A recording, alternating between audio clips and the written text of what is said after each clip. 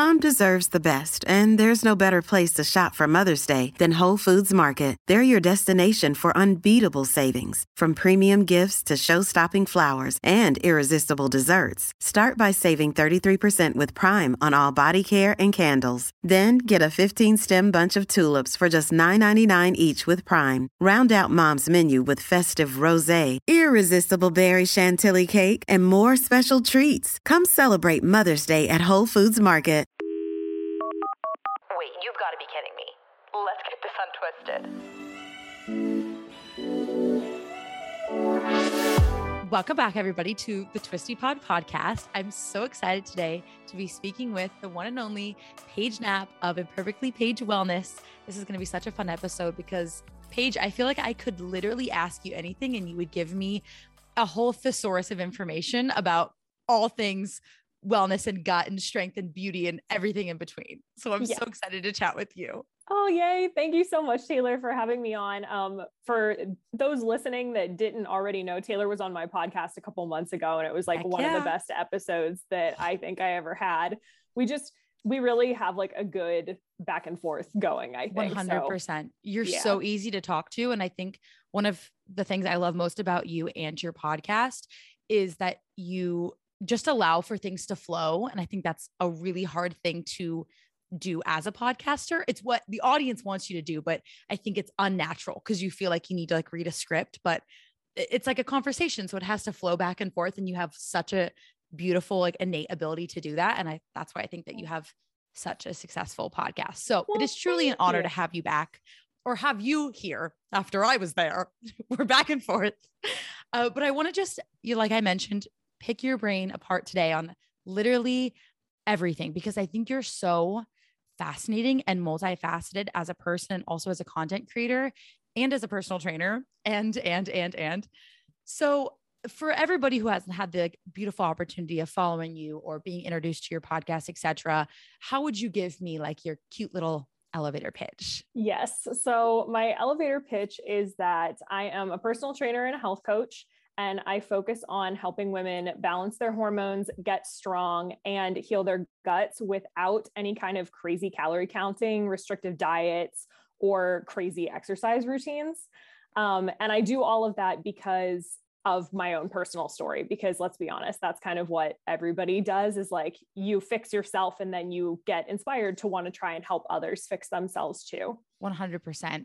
Are you comfortable sharing a bit more about your story and kind of how you got there too? Yeah, of course. So growing up, I had a totally what I considered normal relationship with food, but I was also kind of similar to you, super active all the time. I was a dancer and I was on Dance Line in high school and I did the musicals. And so there was basically never a time when I wasn't moving. And so I could eat whatever I wanted. And so I did. And that was fine. Right. And then of course, similarly to you, I know I got into college and all of that stopped because I didn't pursue dance as an actual career. It was just something that I liked doing growing up. Exactly. And so I didn't really think about food at first until I actually ended up having a roommate who was suffering from, I believe she was officially diagnosed with anorexia, but she more borderlined on orthorexia, which is what I ended up developing myself. So for those who don't know, orthorexia is when you kind of get obsessive over clean eating and over exercising to compensate for anything that you're eating that's not clean eating. It's not officially recognized by DSM yet, although there are more instances of it popping up, especially now with kind of the big focus on like diet culture in the media and everything, are making people realize that behaviors they thought were just, oh, I'm being healthy by eating clean, really can get disordered if you start going down the rabbit hole too far. Can you elaborate a bit on clean eating before you keep going? Because I think I didn't actually know what that meant until like very, very recently, because I feel like clean is such a vague term, but in the industry, it's actually like very evident. And obviously, like you mentioned, it led to some very disordered habits. Yes. So clean eating, at least to me at the time, kind of meant that I was only eating safe foods. And to me, that meant I needed to know exactly what was in every single thing that I was eating and be okay with it. So I would eat, it's crazy because I can still remember these meals that I used to eat. So please do not take this as dietary advice. Don't do this. However, no. But yeah, my breakfast was like, I would count out 11 almonds and a quarter cup of oatmeal and make it with water because milk added calories. So I would make it with water and just like put a bunch of cinnamon in it. And then that would be a meal, quote unquote. That's not even enough food for a snack for me now, but it's just the idea that I thought that I needed to be absolutely set in this specific number range and only be eating those kinds of whole foods. The only weird exception that I made for myself, and this is definitely another facet of orthorexia, is like you'll make rules for yourself regardless of whether or not they actually make sense. So like I love dessert. And even when I was in my eating disorder phase, I never didn't have dessert of some kind. Like I always factored that in somehow. And I think that was my way of justifying to myself, like, oh, this is fine. I'm just being healthy, but I still eat chocolate. But I would eat like one square of chocolate and be like, well, that was my dessert. It's like, not that there's anything wrong with having a square of chocolate, but when you're telling yourself that that's all you're allowed for whatever reason. Exactly. It's the mindset. I always like to tell my clients, like, it's not the behavior that's the problem. It's the intention behind the behavior. Which is exactly how it sounds. You're describing it. Like it was your way of telling yourself you weren't sick almost. Yep. Like, okay, I'm doing all right because I'm allowed to have chocolate and there's my boundary or whatever. So you're in college. This is like your freshman or sophomore year that this is all kind of happening. And obviously not to put any blame on your roommate, but I'm assuming it was just a lot of new environments, new habits kind of being formed. And it was also post breakup. It was sophomore year. And I think my boyfriend at the time and I had been together for 2 years and then he broke it off. And I, at the time, didn't know why. And so that was definitely a trigger too. It's like, I hate to be like that girl that was like, oh, I'm sad. And then I end up with an eating disorder, but like I did. And that is the reality. Yeah. Yeah. And that's actually a very common thing, as sad as it is. I mean, that's how we start to cope. We kind of take it out on ourselves. And the first thing that we can start to pick apart is our bodies. Exactly. So this was all happening when you were in college. And then what was kind of like maybe your journey on these next steps? Like, did it start to get worse before it got better, or? So it started getting bad. It was the summer between my sophomore and junior year because I lived alone. And for anyone who knows, when you live alone, you can do a lot of things and no one knows you're doing them. So I remember like pacing around my apartment just to get steps in, even though it was really hot outside, and like doing all of these weird things. But then that's kind of when things started to change. So I'm going to get through the sad part of the story. In the beginning of my junior year, I met my now fiance. And he honestly played a big role in helping me learn to actually love food again. He's a huge foodie and now we're both huge foodies. And and the thing that I also want to point out here is he didn't know I was sick because I was that good at hiding it. Yeah. We would go on date nights like super late and he would be like, oh yeah, do you want to go get pizza at like 9 p.m.? And to me, I'm thinking, okay, well, that means if I'm not eating dinner till 9 p.m. and I usually eat my lunch at like 1 p.m., then I guess I can't eat for 8 hours, because in my disordered brain, that's what made sense. And so I would be able to hide it. And then he always thought that I just really liked food because come 9 p.m. I was starving and would just eat everything. So it wasn't until later that he actually found out that any of that was even going on.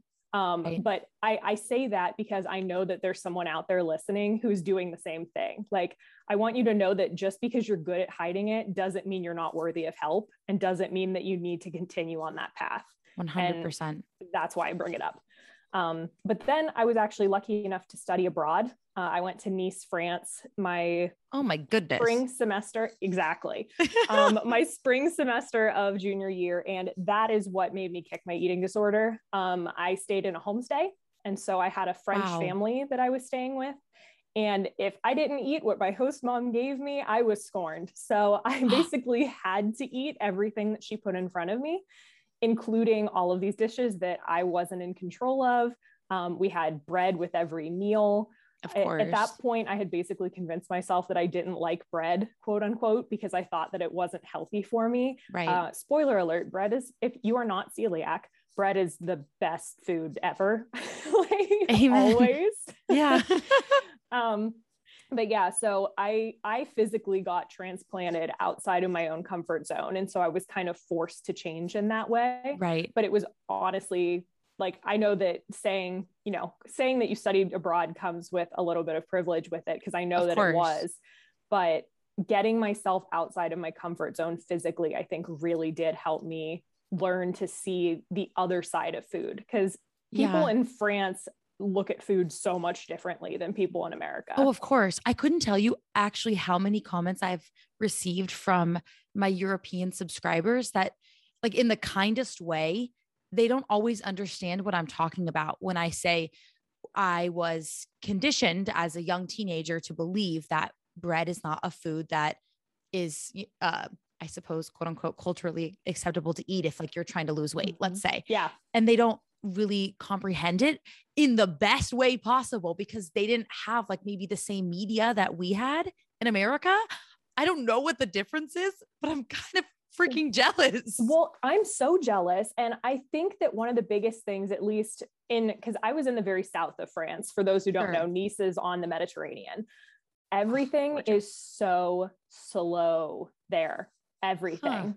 No one is on time. Lunch lasts 2 hours. Okay. If you make plans with somebody, show up an hour late and you'll be, quote, on time. And for me, who came from, like, northeastern United States, I was like, go, go, go. Everything has to be on time. Like, you don't take time to eat. You just shovel it in your mouth versus, oh my God, in France, I for the first few weeks, I was just like thrown for a loop because everything took so long.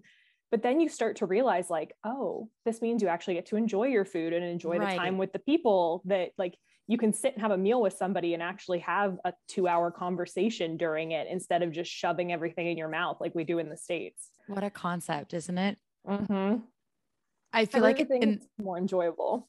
Yeah, exactly. And I feel like in that sense, maybe because of your homestay and then also, like, this seated environment where you're having to almost, like, confront your food head on might have been an additional element to hopefully helping you to that healing process. And I don't know if I'm misunderstanding, but I bet it was a lot harder of a process. I'm sure it was, than just like this 2-week quick fix of, like, oh, everything's solved. Like, I know we're fast forwarding the story, but oh yes, important to, like, recognize it wasn't overnight. Important note is this trip was 5 months. And until the last month, I don't think that I would have considered myself recovered, because even then it was like, when I did have control over my own meals, I was very regimented. I always made sure I was going on walks, and, like, yes, I did want to go on walks because I was on the Mediterranean. Like, everyone wants to go on walks. That's great. Right. But I'm sure that there was still, it wasn't just a snap your fingers, you're in France now, so you're better type of thing. So if you're listening to this, don't think that it's like, oh, well, it was so easy for her. It was 5 months of figuring it out. Of course. But it was definitely worth it. Hey, it's Ryan Reynolds, and I'm here with Keith, co-star of my upcoming film, If, only in theaters May 17th. Do you want to tell people the big news? All right, I'll do it. Sign up now and you'll get unlimited for $15 a month and 6 months of Paramount Plus Essential Plan on us. MintMobile.com/switch. Upfront payment of $45 equivalent to $15 per month. Unlimited over 40 gigabytes per month. Face lower speeds. Videos at 480p. Active Mint customers by 531.24 get 6 months of Paramount Plus Essential Plan. Auto renews after 6 months. Offer ends May 31st, 2024. Separate Paramount Plus registration required. Terms and conditions apply if rated PG. So you, I think, have a really interesting approach to, one, your personal training as a trainer yourself and coaching people, but also that you focus a lot more on the food aspect of things rather than the exercise. Not to say that they don't go hand in hand, but I think even on your website, you mentioned that food was your number one healing factor. Whereas I think a lot of the ways that we're often marketed is the opposite. And not to say that there's, like, one correct or wrong way, I suppose, but I'm curious on how, one, like, you got to that perspective, or to, I guess, like, what was your studies in that helped you kind of learn more about how you could tackle this from like the nutrition side first and foremost? Yeah. So when I got back from France, I full disclosure, I went to University of Pittsburgh, and my undergraduate degree is in French, obviously, and political science. It has absolutely nothing to do with nutrition. Doesn't matter. Yet, because I am doing my nutrition degree now. So for those Amazing. listening, I will have my master's in nutrition by the end of next year, which is exciting. Awesome. Congratulations. Thank you. But yeah, so I got back, I decided that I really wanted to start weightlifting. So I took a personal training class. That was great. Or a weightlifting class. Sure. And then once I graduated, I did get my personal training certification while I was working my French job, blah, blah, blah. Love that. And as I started to train people, I was realizing they were asking me so many questions about food, and everyone was asking me about food. And it was even like, exercise is complicated and yet easy. And I think so is food. Right. But I think that we are fed so much bad information about both of them. And food is something that everybody has to eat every single day. I know that if people can change those kinds of habits, they're going to see way faster results and way better results than if I were to say, okay, well, you're going to come to the gym every single day and work on mobility one day or strength one day, because those kinds of habits all involve more effort than me just saying, hey, why don't you buy this instead of this the next time you go to the grocery store? Right. It's like more of an easy fix. And so as I continued to study and just like train more clients and start listening to people asking me questions, I realized that nutrition really was the big key to everything. And that a lot of the problems that people try and solve with exercise really do have something going on in the nutrition sphere instead. And so as I continued to read and research, I really fell in love with it. And I was kind of kicking myself that I didn't just like switch my degree and go back and do nutrition. Right. And then honestly, the pandemic happened, which was kind of a blessing in disguise because it kicked me out of my full-time personal training in-person job because the gyms shut down here in Iowa. Oh. And so I got, I followed the grind. I got a job at a grocery store. And while I was doing that, I was like, hey, I'm also kind of growing my own business on the side. Like, what if I use this as an excuse to actually just go for it? And so I reached out to the University of Western States and I found out about their Masters of Human Nutrition and Functional Medicine program. And love that title. I know, it's my favorite. It's associated with the Institute of Functional Medicine, which is it's like a big governing body, and like doctors and other practitioners can get certified through them. Mark Hyman is the one who's like most associated with it, and he does work at the Cleveland Clinic. And it's just, It's really cool integrative research that focuses more on food as medicine instead of like just the conventional like pill for every ill approach. Right. Medicine is great, which I will say medicine's great. It does a lot of good, but it doesn't fix everything. And you can fix a lot of things with like a food and movement approach, which is what I like to focus on with my clients. Right. So I reached out to them and they were like, hey, if you do these prerequisites online, you can get started by February. And so I worked my butt off and I was running my own business, working at a grocery store, and taking basically full-time credit hours to get everything done so that I was able to start in February of this past year. Oh my gosh. I loved it because I am very much a person who, I say obsess, but lovingly. I obsess over things and just I guess I'm passionate. I get so passionate about things that I just want to get them done. Of course. And so I just like threw everything, like every part of my being into this so that I would be able to help more people and make a bigger difference in my clients' lives and in anyone who's listening to me, hopefully. Of course. Well, I hope everybody that's listening understands how impressive and rigorous that is, that you did that many things all at once, not to mention dealt with the mental drainage that was 2020, 2021 on top of literally everything. So Kudos. Thank you. My favorite little tidbit to throw in is I actually took well, keep in mind, all of my classes were virtual, but I actually did take my anatomy final the day after I found out it was COVID positive. So that was fun. You see, so you were already like mentally drained yourself. I was sick. Like I definitely got it to a more mild degree than many people, but my head was just like a balloon at that point. And so, but I had already scheduled the test and I would have had to pay to cancel and reschedule it. And I was like, I'll just take it. It'll be fine. Did you pass?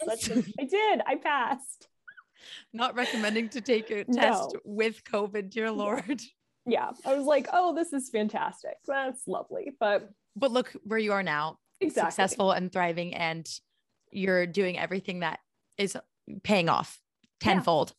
Yeah. So diving into like the nutrition side of things, like, and what you actually use in your training methods, I want to talk to you about gut health. Yeah. Because gut health, I think at times has been like an industry buzzword. And I need more information on one, exactly like, I suppose what it is. Like, I know the basics, but let's just educate everybody. And two, like, what are things that we can do to actually help our guts, or I guess just understand them? Yes. Okay. So, all right. Well, I'm going to start out with some cool facts about your gut. So Give it. Number one is that your gut consists of everything from your mouth to your butt, basically. Okay. So that is your entire digestive tract. And in your colon, or your large intestine, that is where your microbiome sits. And your microbiome is basically its own organ. They call it the forgotten organ because it consists of about, I believe, between 5 and 10 times the amount of cells in your own body are in your gut microbiome. Yes, you are technically only 10% you, and the other 90% of the cells are all not you. They are foreign. Wait, what do you mean? So they're like, you have to think like your microbiome, like every tiny little microbe is minuscule. And so its cells are going to be smaller than yours. There are so many cells packed into that tiny little, I think it ends up being between like 5 and 6 pounds worth of space in your gut. And so there are more microbes inside you than there are your own cells in your own body. So technically you're not really all you, which is really cool. And so that is called like a symbiotic relationship. Okay. So I've totally heard that word before. Yeah. So that just means that those little gut bugs are helping you be a healthier human. And hopefully by you being a healthier human, you're going to help feed them as well. And so that kind of gets into what are some things you can actually do to maximize your gut health? Because there is so much stuff in the media that makes me just shake my head and roll my eyes, because not a lot of people realize how complex of an organism your gut is, and also absolutely how much BS that the media is trying to sell you just to make a quick buck. But I could go on it for days about that. Exactly. Too. Like the questions I always get are like, number one, oh, well, I drink kombucha, so that's great for my gut, right? And it's like, maybe, because you have to think. So kombucha does have live organisms in it, which is great. However, what do you think the likelihood is that an organism that likes living in sugary vinegar water is going to like living inside of a human? Oh my gosh. I wouldn't even think of like that. Exactly. And most people don't, but they're like they're different species inside of both of those things. And that doesn't mean that it's bad for you, but it means that it might not necessarily be good for you either. Like it's just a thing that's there and passes on through. So if you like kombucha, there's nothing wrong with it, but it's not this amazing gut healer that everybody makes it out to be. Totally. I think that's like kind of what I'm saying when I say, oh, it's a buzzword sometimes in the industry, like drink kombucha, the perfect gut health remedy or whatever. But obviously, if there's people like you that go to school to study these things, it's a lot more complicated than just saying like, add in a kombucha from GT Dave or whomever, and you're good to go. And like, fortunately, but unfortunately, there is so much research out there on gut health things, but a lot of it is not 100% correct or accurate. And a lot of that is because if you've ever looked at the label of a probiotic, like any probiotic, you always see like some really weird name, like Lactobacillus reuteri, and then like a string of a bunch of numbers after it. And you're probably thinking to yourself, okay, like what is that? Yeah. So the first word that you're going to see there is the genus. And then the second one is the species. Okay. That's where most scientists stop. So even if you look up different like articles about specific probiotics for specific conditions, they'll be like, oh yeah, I used Lactobacillus rhamnosus, and then that's it. And they'll talk about how it affected some condition. All right. That's actually not specific enough, because there are individual strains, which are all of those little letters and numbers afterward of that species, which are all completely different and can have different clinical effects. So if people say like, oh, I tried this probiotic and it was really good for this, but it was a different strain than the same one that somebody else takes, it might not have an effect at all, because they really are that different and work that differently in the body. Right. So if you have a probiotic sitting around and you're looking at the back and you're like, oh, it doesn't even tell me what's inside this, honestly, stop taking it. You're wasting your money. It's probably not going to do anything for you unless you are physically noticing benefits from it. It's just a waste. That's so interesting, because you'd think that these scientists would know better than to just like slap the label on it, or maybe they do it on purpose to get money. Yeah, honestly, sometimes that's a really big thing. Right now in my program, I'm in a gastrointestinal imbalances course with somebody who did his PhD on these different strains, like strain specificity and why it's so important. Yeah. And so he's like, it gets him so fired up, because of course he's like, they're lying to you. And he's created this whole database, which is actually, it's called Probiotic Advisor. So if anybody is interested in that, it is a paid service though. So you do have to like have a subscription, but in that you can look up any probiotic out there and it'll tell you what strains are in it and what has been clinically proven to happen when you have these strains. Because like, for example, I have a client that I just switched her probiotic because she was taking one that said it was for skin health. And when I actually went through and searched all of the strains inside, all of them said that they were only effective for acute prostatitis, meaning your inflamed prostate. She is a woman. Oh. Okay. So she was not taking it for that. Why? Exactly. It was a total waste of money, but it was called something. It was, I don't want to call out this company, but it was a specific skin probiotic, and it had absolutely no clinical efficacy with skin. I think that's why the education behind all of this is very important, because I would do the exact same thing. I'd go to the grocery store. I'd hear that I need to be taking a probiotic. I'd say, sure, I want some glowing skin. And the bottle is labeled, take this for glistening nails and hair and blah, blah, blah. And then I bring it home and I take it every single day, because that's what I think I'm supposed to do. But I don't know enough research to know what is in it or what isn't in it that is or isn't helping me. So I think that's fascinating. And I also am kind of curious, because I see a lot of videos from like a lot of different content creators, let's say, who have had a history with healing their gut health, or maybe they're still in that sort of journey. And I'm always kind of wondering how they get to that point where they have this understanding that something might be wrong with their gut. So like, what would be a signaling sign that you might need to get a full profiling done, or whatever it's called, or like, what are symptoms that you should be taking better care of your gut, or does everybody just need to take care of their gut better? Another day is here and you're ready for it. What to wear? Check. Breakfast, lunch, and dinner? Check. Planning for what's next and how to save for it? That's where Bank of America can help.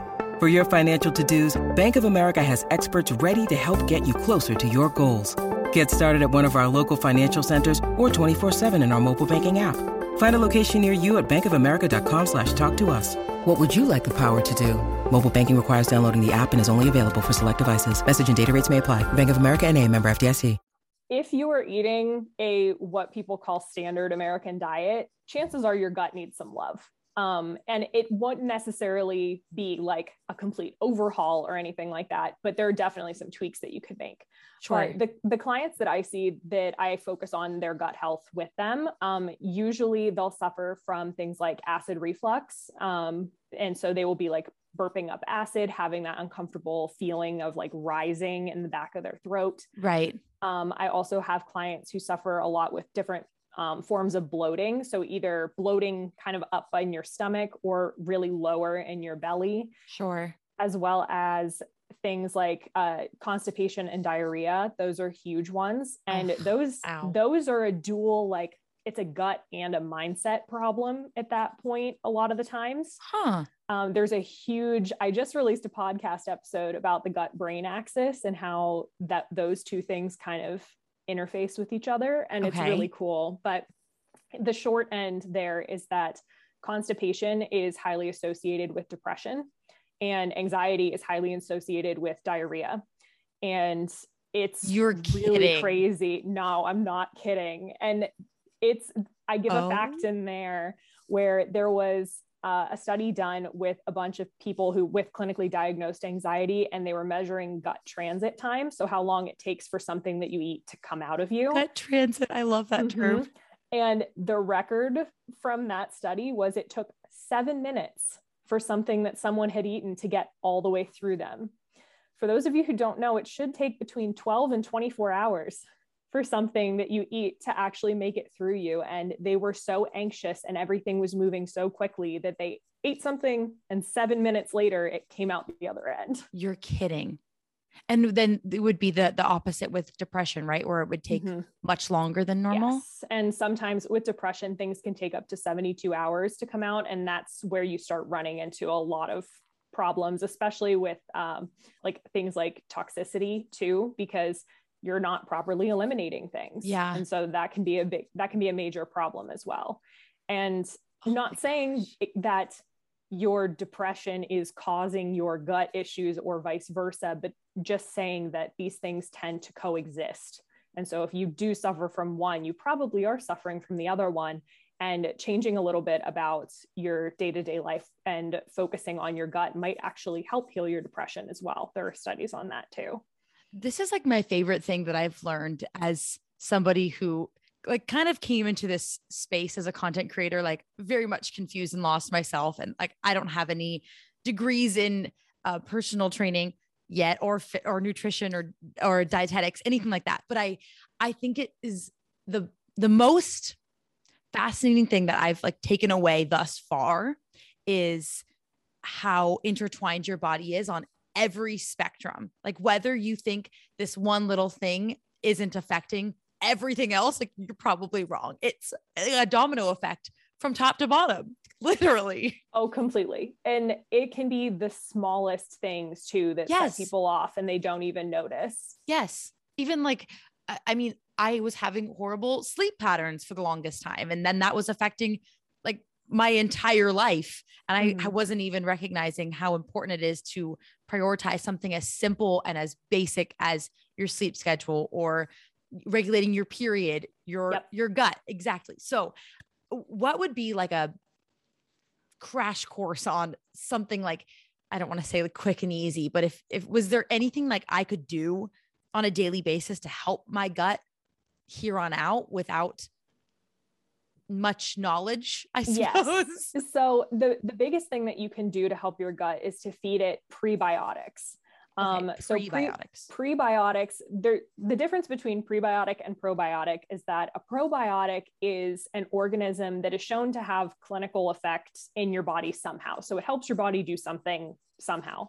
Okay. But when you take a probiotic, it doesn't stay in your body. It doesn't colonize your gut. Your gut is just going to be like, hey, we'll take the help while you're here. And then usually about 24 to 48 hours later, it's gone. So if you're taking a probiotic and you stop taking it, it's going to stop doing whatever it was doing for you. Interesting. Versus prebiotics feed your own gut microbiome. So all of those different strains that are in your gut right now, you're going to give them the food that they need to do what they need to do to make you your healthiest self. And so prebiotic foods are basically all of the soluble fiber foods that you hear about. So having a lot of leafy greens, having a lot of vegetables, legumes, grains, those are all very, very helpful for you. My favorite ones are definitely cooked and cooled rice. I'm a weirdo that eats cold rice, but it is fantastic prebiotic fiber for your gut. Better than hot rice? I like cold rice better than hot rice. You heard it here first. It's so good. Well, I mean, like sushi, there's cold rice. Mm-hmm. Yeah, I cook it and I like store it in a container in my fridge, and then I eat it cold. With other things. I'm not just like scooping. Well, if you want. Just sitting there with a spoon. But yeah, when you cook and cool it, it changes the structures of the carb in there to make them prebiotic for your gut flora. So that's an easy way, which is another way, like with meal prep, people constantly think they need to have fresh food all the time. Cooking and cooling your rice actually has a benefit. Same thing goes for potatoes too. Cool versus hot? Yep. Cool versus hot increases the prebiotic fiber. It's funny that you mentioned grains as well. Wouldn't that be tied into what we were talking about with bread and why everybody thinks bread is bad for you, but it isn't at all? Yes. So I'm actually working on a podcast episode about that currently. Oh, yay. Spoiler. Sorry. Yeah, spoiler. That'll be out soonish, in December at some point. But basically, there have been a bunch of studies about people who are eating bread and gluten who are non-celiac. Obviously, if you're celiac, you can't eat bread with gluten in it. It's going to cause an autoimmune reaction, and that's going to be trouble for you. But the majority of the population is not celiac. And there was a big study that came out a couple of years ago, and I cannot remember the guy's name, but he basically ran all of these animal studies and said, oh, well, anytime anyone eats gluten, it's hurting their gut somehow. And he's not wrong, but the difference is in a healthy human being, your gut can take it. You're not eating only bread. Right. 24/7. Right. And so for most people, if you are not suffering from any kind of strange gut symptoms, like you're not super bloated all the time, you're not feeling constipated or getting diarrhea or anything, and you're eating bread, you're probably fine because your gut is like solid enough to take those proteins, know what to do with them. And yeah, it might beat you up a little bit, but if it's not actually breaking through and causing any true damage, it's not going to be bad for you. And so this is another one of those times where the media kind of comes into play, and it's like, oh, well, this is a headline. This guy said it's going to cause damage. And it's like, well, just because it causes damage doesn't mean that it's harmful. It's just totally not great. Is that where it was kind of taken out of context, perhaps, where there was this huge influx of people only purchasing gluten-free products, which I would imagine would be very harmful for people who genuinely need the gluten-free products. It definitely is. And the other thing I always like to point out is just because something is gluten-free doesn't mean it's healthier for you. When you take gluten out of a product, the gluten is the part of the bread that gives it its texture. That's what makes it fluffy. That's the protein that literally creates bread structure. So when you take that out, you have to put something else in. Yeah. And those other things really aren't necessarily the greatest thing for you. A lot of the times, it's a bunch of different filler chemicals. Like gums or something. Yeah. Gums, additives, more sugar. And don't get me wrong, I love sugar. I do eat dessert every night still. However, you don't need to be putting sugar in things that you don't think sugar needs to be in. Right. And oftentimes that's what ends up happening. So if you're between a muffin and a gluten-free muffin and you're not celiac, you can pick whatever muffin you want. It's still a muffin at the end of the day. Right. But a lot of the media around like choosing gluten-free items, I'm asking, I'm not telling, was that from that researcher, you think, that said it was bad for us? It definitely played a part. I also just think that everyone in America is obsessed with whatever free product is out there. So dairy-free, gluten-free, soy-free, anything that you can say that isn't in the food that you're eating and it's hilarious to me. My favorite, and you'll love this, my favorite example I always give people is when it says fat-free pretzels. People, you don't put fat in pretzels to make them. That's literally how the dough works. It doesn't use any fat. Right. Well, and that's also like bouncing off of people associating fat as a quote unquote bad term, when in actuality, they're probably describing like the macronutrient fat. Yep. Which nothing makes essential? sense. Correct. But I think that's the thing. Like they capitalize off of the fact that the general population doesn't know these things and they think, oh, well, this is what's going to get people to buy our product. And we're just going to staple some big fat words that are pretty and beautiful, bold font. And then people are going to buy it. Like I see, of course, low fat, no fat, dairy free, or no this, no that, all down the list. But are we actually like turning the product around and looking at what's inside the label? Pretty fascinating. Usually not. And I agree with you. Like I instruct my clients on how to actually read food labels. And the first rule is to not look at whatever's on the front of the package because it's all marketing. Sure. Like, it's really all marketing. And so the things that I always tell people to focus on are the 3 macronutrients. Look at how much protein's in something. Look at how much fat's in something. Look at carb, I guess. I don't really ever tell people to be very mindful of their carbs because personally, I think women are afraid of carbs and they shouldn't be. Yeah, totally. I'm a really big believer in eating all the carbs, but also eating all of the fat and protein because they're all important. And so when I'm teaching my clients how to kind of build meals, we always focus on having some kind of source of protein, a fat, a carb, and some kind of like veggie or fiber source of some kind. Right.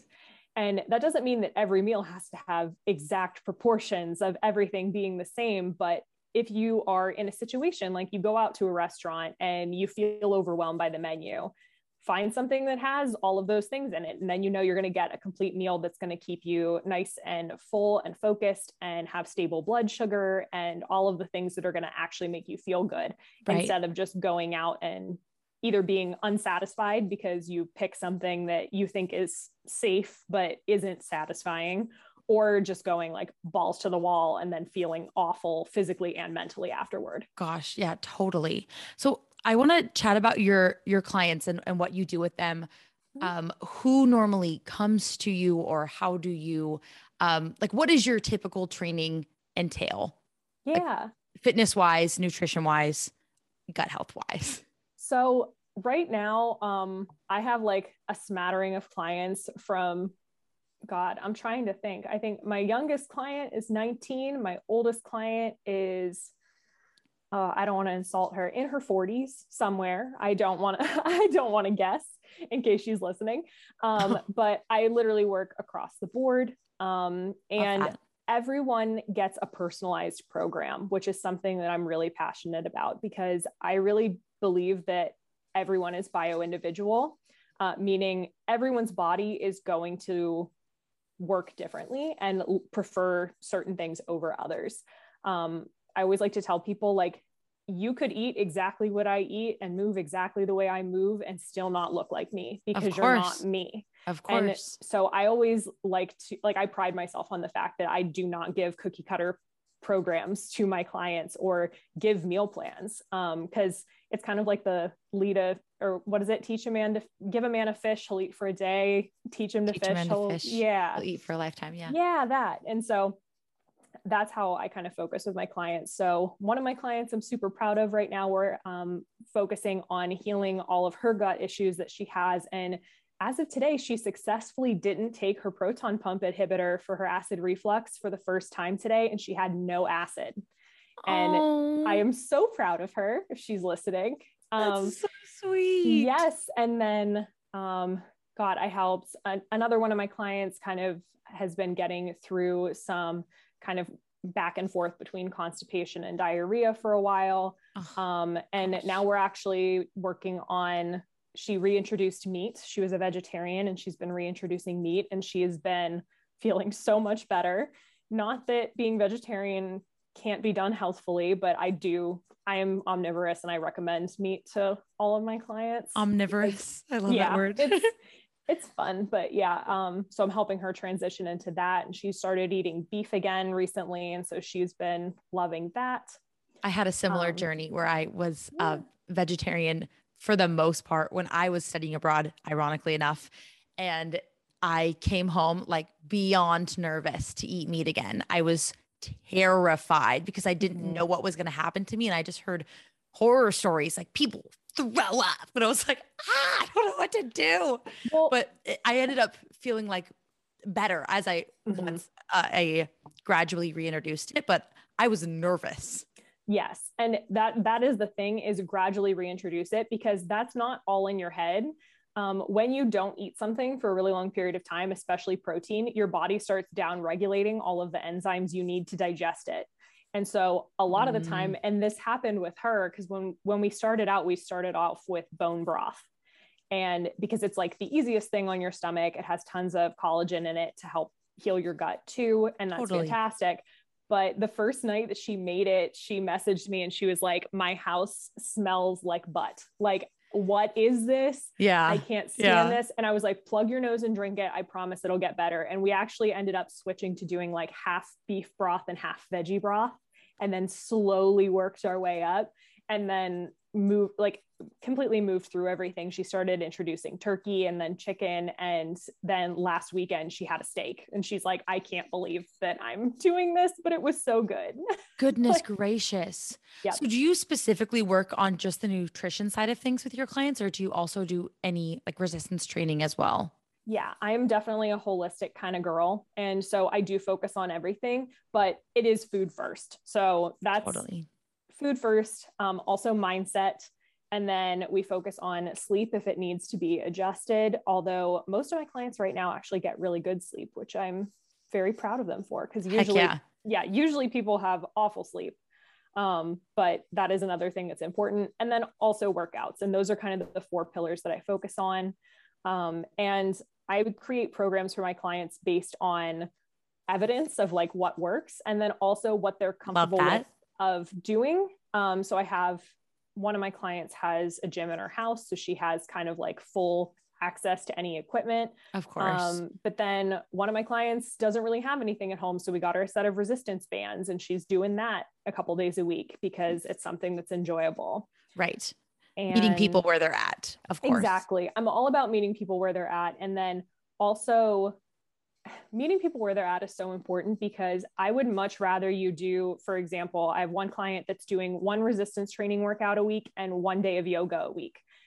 And we started with nothing, Right, and so it's like, and now she has this consistent pattern. And at first it doesn't feel like a lot, but she can build on that as she goes forward. And I think that that's really important too, because a lot of the times people come to me and they're like, I'm going to work out 5 days a week. I'm like, no, you're not. Exactly. No, you're not. Right. No, so I don't even work out 5 days a week. It's not realistic. No, I am sitting here as a health coach. I do this for a living. I only work out 3 days a week. Like, yeah, as somebody like as yourself, or even as me, who like anybody who has a job, like it's just not realistic to think you can work out that many times a week, plus cook meals for yourself, or get outside, or like clean the house, everything. Have a life. There's not enough time in the day. And to be fair, I feel like 3 workouts per week is great. It is great. And if you look at the research, it's great too. 3 full body workouts where you're hitting all of your muscle groups and doing things that are actually going to move all of you, and not just like going in and doing a couple bicep curls and calling that a whole day. Right. That's actually what's going to get you the most results. And they've done studies on that and seen like, oh, well, if I do more days a week and do a split, does that improve like muscle gain? And it doesn't. So it's like, I'm all about doing the bare minimum to get the best results. 100%. So when you're taking your clients in and whatnot, what would be like a typical, I know you said everything's customized, but like a typical workout for like a full body day or something? What are moves that you love to incorporate, or things that you think are just great in general? Yes. So number 1 is going to be a squat of some sort. If they can't do a squat yet, for whatever reason, we'll work on lunges or something else that's going to be like lower body push focused. Sure. And everybody starts at different levels. I've had some clients come in and they're squatting 200 pounds and they're like, okay, help me. And then I've also had other people who can barely get parallel in a body weight squat, and we work from there. Of course. I do have to say, my current oldest client right now, when we started, she couldn't get down on the ground and then get back up again without using her hands. And now we're doing barbell squats. Oh my gosh. It can happen. And she works out with me 2 days a week. Like, come on. Do you do Zoom trainings? With her, she's my only in-person client because I do have a gym in my basement. And oh my gosh, how cool. Yeah. So I do get to work with her one-on-one, which is cool. But everybody else is all virtual, and I just provide the programs and I'll give feedback. Like, I'll have people take videos of themselves doing the exercises and send them back. Or if they want to work on something during our Zoom meetings, they'll also like bring me to the gym sometimes and be like, okay, here, I'm going to go squat. And I know. Will you FaceTime them? Yeah. It's so fun. That is so cute. Oh my gosh. I would love that. Yeah. I feel like that would be like a great way to get like in-person tips, help. Exactly. And it's really like, it's honestly really beneficial to do it that way. Cause a lot of the times people are like, oh, well, this felt a little weird. Can you help me? And it's like, I can't see it. Like, send me a video and I'll be able to tell you exactly what to fix. Right. So that's always cool. But then other moves that I really like to use are some kind of either like bench press or push up, some kind of like horizontal push motion of some kind. Love. We always focus on some kind of a hip hinge. So usually a deadlift, but if you're not comfortable doing that yet, we'll start off with like good mornings, which is just kind of like a hip hinge from the waist. It's the perfect name for it, isn't it? Yeah. Like, it's a nice bow. Yeah. And so we work on just like keeping your back nice and straight as you're bending forward and making sure you're not putting any pressure on your lower back, because that's what people always associate with deadlifts is, oh, well, you're going to throw out your back. Right. Not if you do it right. You just need to do it right. What's the biggest mistake that you commonly see with deadlifts, or just a general tip across the board? A general tip across the board is when you are doing your deadlift, imagine that you are pushing your feet away from you and not pulling the bar up. Because a lot of the times, if you imagine pulling the bar up, your shoulders are going to rise before your butt and you're going to arch and then put all of that pressure on your lower back. Right. But if you imagine that the bar is staying where it is and you're using your feet to kind of push the floor away from you, you're more likely to stay in that nice locked motion. Try it next time you do your deadlift. I love it. Honestly, it changes the game for so many people. I do have a pull day later this week. Maybe I could try it then, or any day. That's so funny. I would think that would probably help you like mentally think about also like just kind of standing up, like not making it so technical. I think we get so in our heads, like at least exactly. I do. Yeah. People are like, oh, okay, well, butt down, shoulders back, spine neutral, head like 45 degrees. And it's like, okay, yes, all of those things are important. But like you said, if you get into that spot and then you just think, I'm going to push the ground away from me, you just come up and it's very, very nice and well controlled. And I love that. It works almost every time. Okay. So I might've interrupted you. So you also said, squats, pushing, like chest press, push-ups, deadlifts. And then some kind of overhead press. So usually just like overhead press with dumbbells. If you want to get fancy, during COVID, when I had absolutely zero equipment still, I was working on handstand push-ups because I was like, I don't know how to make this any harder. I could do one. I probably can't do it anymore, but those are hard. Wait, I feel like the last time that we talked, you were on your way to your adult gymnastics class. Are you still doing it? Oh my God. I've been going every week. I'm actually usually there at this time, but we're off for Thanksgiving. Oh, I was like, did you skip your class to talk to me? I would cry. No. But yeah, I've been going every week, and I am proud to say I can now do my round off back handspring back tuck on the trampoline. So it's not like on the floor. And I've been working on my aerial cartwheels. And so that's been like the latest thing. I'm really close to being able to do it on the floor. Like, my goodness. I'm so excited. I can't wait to be able to do that because it's going to be such a party trick to just be like, did you know I could do a cartwheel without my hands? Yeah, exactly. And people like, you do a somersault and people are like, wow. But if you like floated through the air, they'd lose their minds. Yes. And that's another tip for listeners. Go do something that makes your inner child happy. I was realizing, because I'm sure, like when you work for yourself, it's a total grind because you feel like you have to be productive all the time and that everything you do has to have a purpose. And so I needed to find something that had no purpose and just brought me joy for the sake of it. Right. And so I was thinking of things and I was like, well, I used to do gymnastics and like, I wonder if a gym in my area does an adult class. And so I called around and I found one. I love it. Oh my God, it is so much fun. And it is an hour of just like running around and jumping on trampolines and doing cool things and like into a foam pit, which is hilariously hard to get out of. Fun fact. My gosh. Yes. I totally remember that. Even as a kid, when you have infinite strength. Yeah. Like, and that is honestly the most exhausting thing. And it's so funny because I definitely like, I'm probably the oldest person in the room every time I go because there are other classes going on. And there's somebody else in the adult class that just turned 17. And I was like, girl, I'm 27. I'm literally 10 years older than you, but you're rocking it. Oh my God. It's so fun. Yeah. So gymnastics, if that's not your thing, that's fine. Like you don't have to go like super far outside your comfort zone, but yeah, I definitely would say that that's a great mental health hack too, is like, just go do something for the heck of it. Like, I have to tell you, I looked up local classes because you inspired me. I haven't been able to find any yet. None of them have been offered to adults, but I'm going to keep trying because every time I talk to you, I'm like, that sounds so much fun. It really is. I say, if you're ever finding yourself in Iowa, I'll take you. Yeah, exactly. Next time. Well, I don't want to take too much more of your time, but was there any other like little snippets that you wanted to like give a little extra hoot and holler for, or any like remaining tidbits that you'd love to leave the listeners with? Yeah, I guess just like I said at some point on this interview, everything is about intention.